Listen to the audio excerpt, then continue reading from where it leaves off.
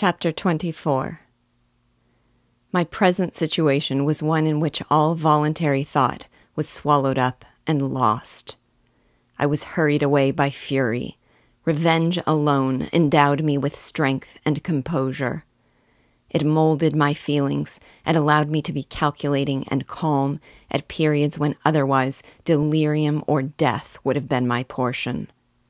My first resolution was to quit Geneva forever. My country, which, when I was happy and beloved, was dear to me, now, in my adversity, became hateful. I provided myself with a sum of money, together with a few jewels which had belonged to my mother, and departed. And now my wanderings began, which are to cease but with life. I have traversed a vast portion of the earth, and have endured all the hardships which travelers in deserts and barbarous countries are wont to meet. How I have lived, I hardly know. Many times have I stretched my failing limbs upon the sandy plain, and prayed for death. But revenge kept me alive. I dared not die and leave my adversary in being. When I quitted Geneva, my first labor was to gain some clue by which I might trace the steps of my fiendish enemy. But my plan was unsettled, and I wandered many hours round the confines of the town, uncertain which path I should pursue. As night approached, I found myself at the entrance of the cemetery, where William, Elizabeth, and my father reposed. I entered it, and approached the tomb which marked their graves. Everything was silent except the leaves of the trees, which were gently agitated by the wind. The night was nearly dark, and the scene would have been solemn and affecting even to an uninterested observer. The spirits of the departed seemed to flit around and to cast a shadow, which was felt but not seen, around the head of the mourner. The deep grief which this scene had at first excited quickly gave way to rage and despair. They were dead, and I lived. Their murderer also lived, and to destroy him I must drag out my weary existence. I knelt on the grass and kissed the earth, and with quivering lips exclaimed, "By the sacred earth on which I kneel, by the shades that wander near me, by the deep and eternal grief that I feel, I swear, and by thee, O night, and the spirits that preside over thee, to pursue the demon who caused this misery until he or I shall perish in mortal conflict. For this purpose I will preserve my life. To execute this dear revenge will I again behold the sun and tread the green herbage of earth, which otherwise should vanish from my eyes forever. And I call on you, spirits of the dead, and on you, wandering ministers of vengeance, to aid and conduct me in my work. Let the cursed and hellish monster drink deep of agony. Let him feel the despair that now torments me." I had begun my abjuration with solemnity, and an awe which almost assured me that the shades of my murdered friends heard and approved my devotion. But the furies possessed me as I concluded, and rage choked my utterance. I was answered through the stillness of night by a loud and fiendish laugh. It rang on my ears long and heavily. The mountains re-echoed it, and I felt as if all hell surrounded me with mockery and laughter. Surely in that moment I should have been possessed by frenzy, and have destroyed my miserable existence, but that my vow was heard, and that I was reserved for vengeance. The laughter died away, when a well-known and abhorred voice, apparently close to my ear, addressed me in an audible whisper. "I am satisfied, miserable wretch. You have determined to live, and I am satisfied." I darted towards the spot from which the sound proceeded, but the devil eluded my grasp. Suddenly the broad disk of the moon arose and shone full upon his ghastly and distorted shape as he fled with more than mortal speed. I pursued him, and for many months this has been my task. Guided by a slight clue, I followed the windings of the Rhone, but vainly. The blue Mediterranean appeared, and by a strange chance I saw the fiend enter by night and hide himself in a vessel bound for the Black Sea. I took my passage in the same ship, but he escaped, I know not how.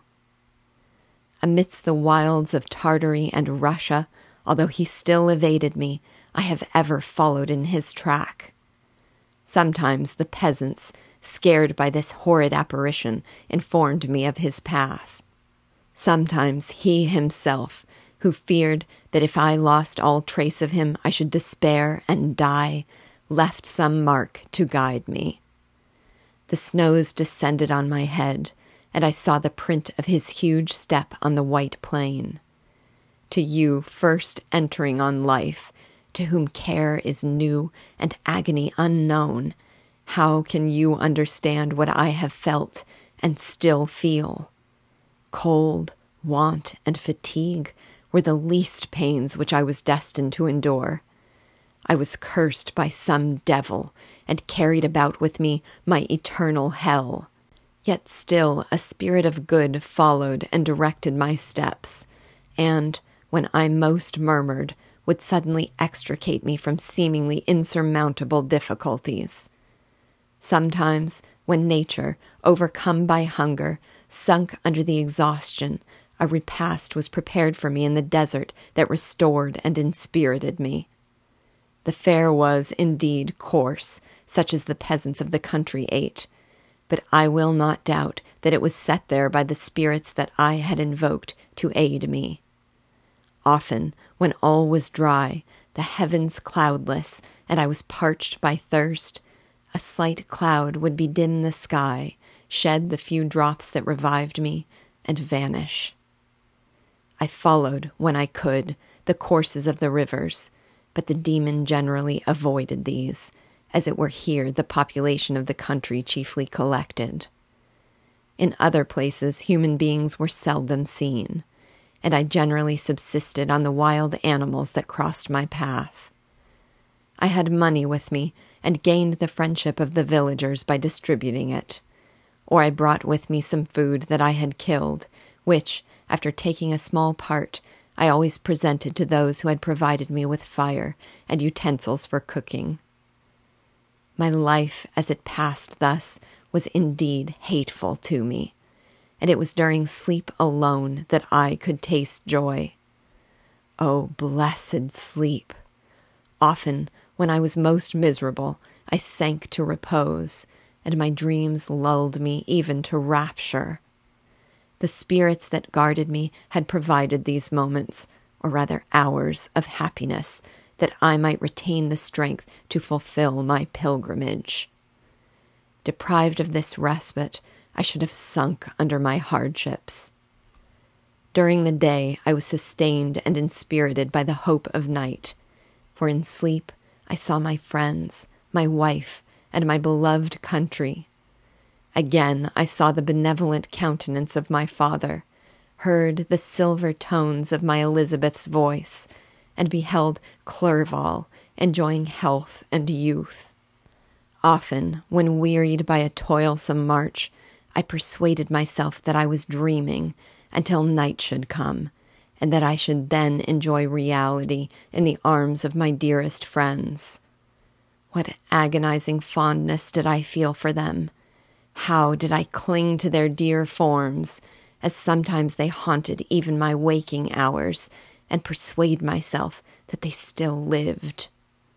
At such moments, vengeance that burned within me died in my heart, and I pursued my path towards the destruction of the demon more as a task enjoined by heaven, as the mechanical impulse of some power of which I was unconscious, than as the ardent desire of my soul.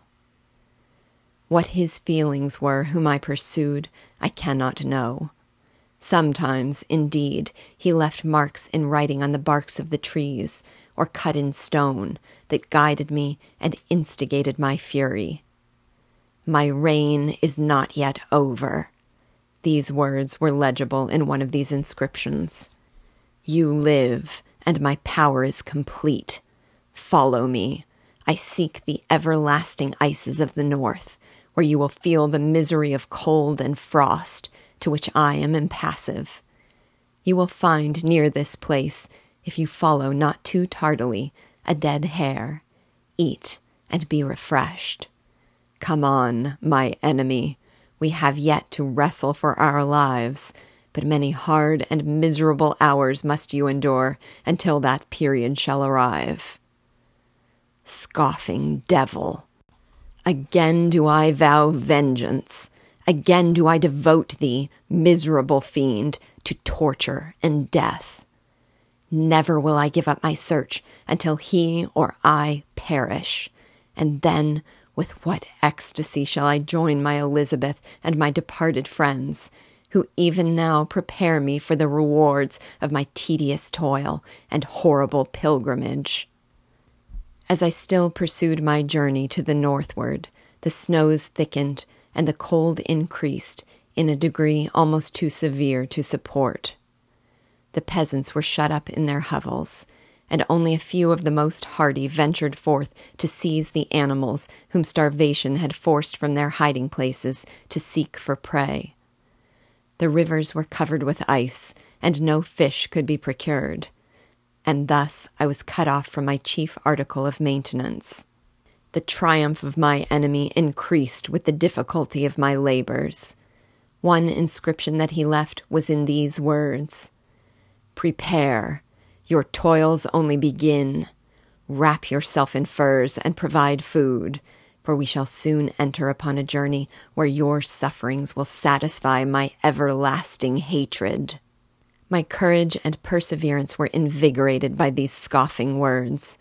I resolved not to fail in my purpose, and calling on heaven to support me, I continued with unabated fervor to traverse immense deserts until the ocean appeared at a distance and formed the utmost boundary of the horizon. Oh, how unlike it was to the blue seasons of the south! Covered with ice, it was only to be distinguished from land by its superior wildness and ruggedness. The Greeks wept for joy when they beheld the Mediterranean from the hills of Asia, and hailed with rapture the boundary of their toils. I did not weep, but I knelt down, and with a full heart thanked my guiding spirit for conducting me in safety to the place where I hoped, notwithstanding my adversary's jibe, to meet and grapple with him. Some weeks before this period, I had procured a sledge and dogs, and thus traversed the snows with inconceivable speed. I know not whether the fiend possessed the same advantages, but I found that, as before I had daily lost ground in the pursuit, I now gained on him. So much so that when I first saw the ocean, he was but 1 day's journey in advance, and I hoped to intercept him before he should reach the beach. With new courage, therefore, I pressed on, and in 2 days arrived at a wretched hamlet on the seashore. I inquired of the inhabitants concerning the fiend, and gained accurate information.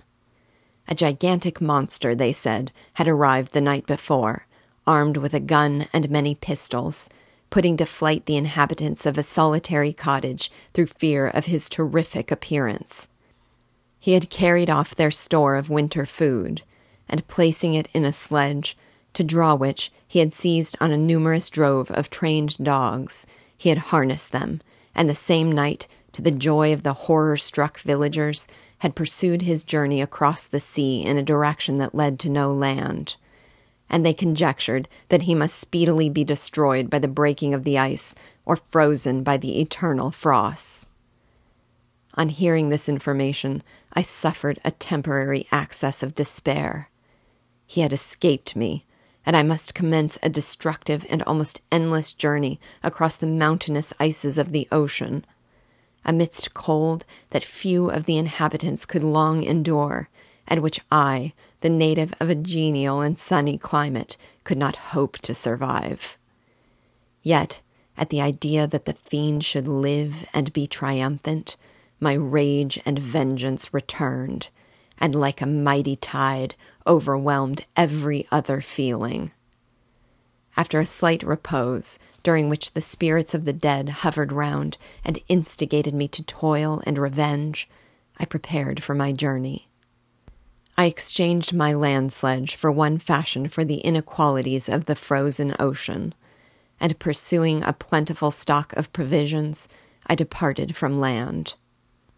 I cannot guess how many days have passed since then, but I have endured misery which nothing but the eternal sentiment of a just retribution burning within my heart could have enabled me to support.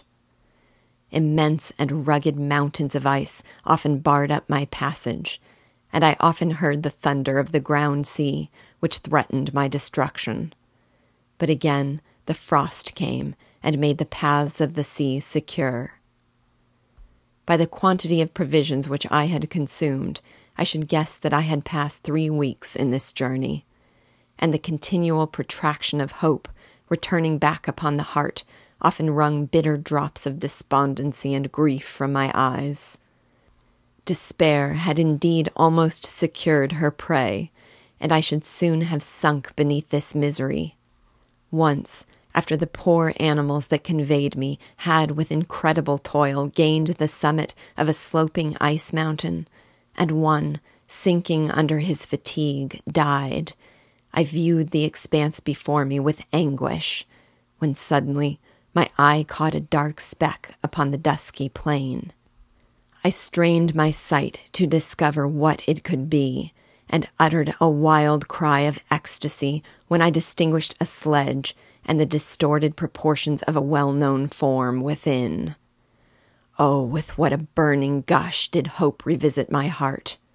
Warm tears filled my eyes, which I hastily wiped away, that they might not intercept the view I had of the demon. But still my sight was dimmed by the burning drops, until, giving way to the emotions that oppressed me, I wept aloud. But this was not the time for delay.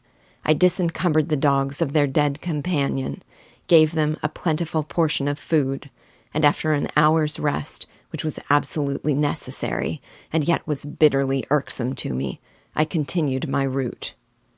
The sledge was still visible, nor did I again lose sight of it, except at the moments when, for a short time, some ice rock concealed it with its intervening crags. I indeed perceptibly gained on it, and when, after nearly 2 days' journey, I beheld my enemy at no more than a mile distant, my heart bounded within me. But now, when I appeared almost within grasp of my foe, my hopes were suddenly extinguished, and I lost all trace of him more utterly than I had ever done before. A ground sea was heard. The thunder of its progress, as the waters rolled and swelled beneath me, became every moment more ominous and terrific. I pressed on, but in vain. The wind arose, the sea roared, and, as with the mighty shock of an earthquake, it split and cracked with a tremendous and overwhelming sound. The work was soon finished. In a few minutes a tumultuous sea rolled between me and my enemy, and I was left drifting on a scattered piece of ice that was continually lessening, and thus preparing for me a hideous death. In this manner many appalling hours passed. Several of my dogs died, and I myself was about to sink under the accumulation of distress when I saw your vessel riding at anchor and holding forth to me hopes of succor and life. I had no conception that vessels ever came so far north, and was astounded at the sight. I quickly destroyed part of my sledge to construct oars, and by these means was enabled, with infinite fatigue, to move my ice raft in the direction of your ship. I had determined, if you were going southwards, still to trust myself to the mercy of the seas, rather than abandon my purpose. I hoped to induce you to grant me a boat with which I could pursue my enemy. But your direction was northwards. You took me on board when my vigor was exhausted, and I should soon have sunk under my multiplied hardships into a death which I still dread, for my task is unfulfilled. Oh, when will my guiding spirit, in conducting me to the demon, allow me the rest I so much desire? Or must I die and he yet live? If I do, swear to me, Walton, that he shall not escape, that you will seek him and satisfy my vengeance in his death. And do I dare to ask of you to undertake my pilgrimage, to endure the hardships that I have undergone? No, I am not so selfish. Yet, when I am dead, if he should appear, if the ministers of vengeance should conduct him to you, swear that he shall not live. Swear that he shall not triumph over my accumulated woes and survive to add to the list of his dark crimes. He is eloquent and persuasive, and once his words had even power over my heart. But trust him not. His soul is as hellish as his form, full of treachery and fiend-like malice. Hear him not. Call on the names of William, Justine, Clerval, Elizabeth, my father, and the wretched Victor, and thrust your sword into his heart. I will hover near and direct the steel aright.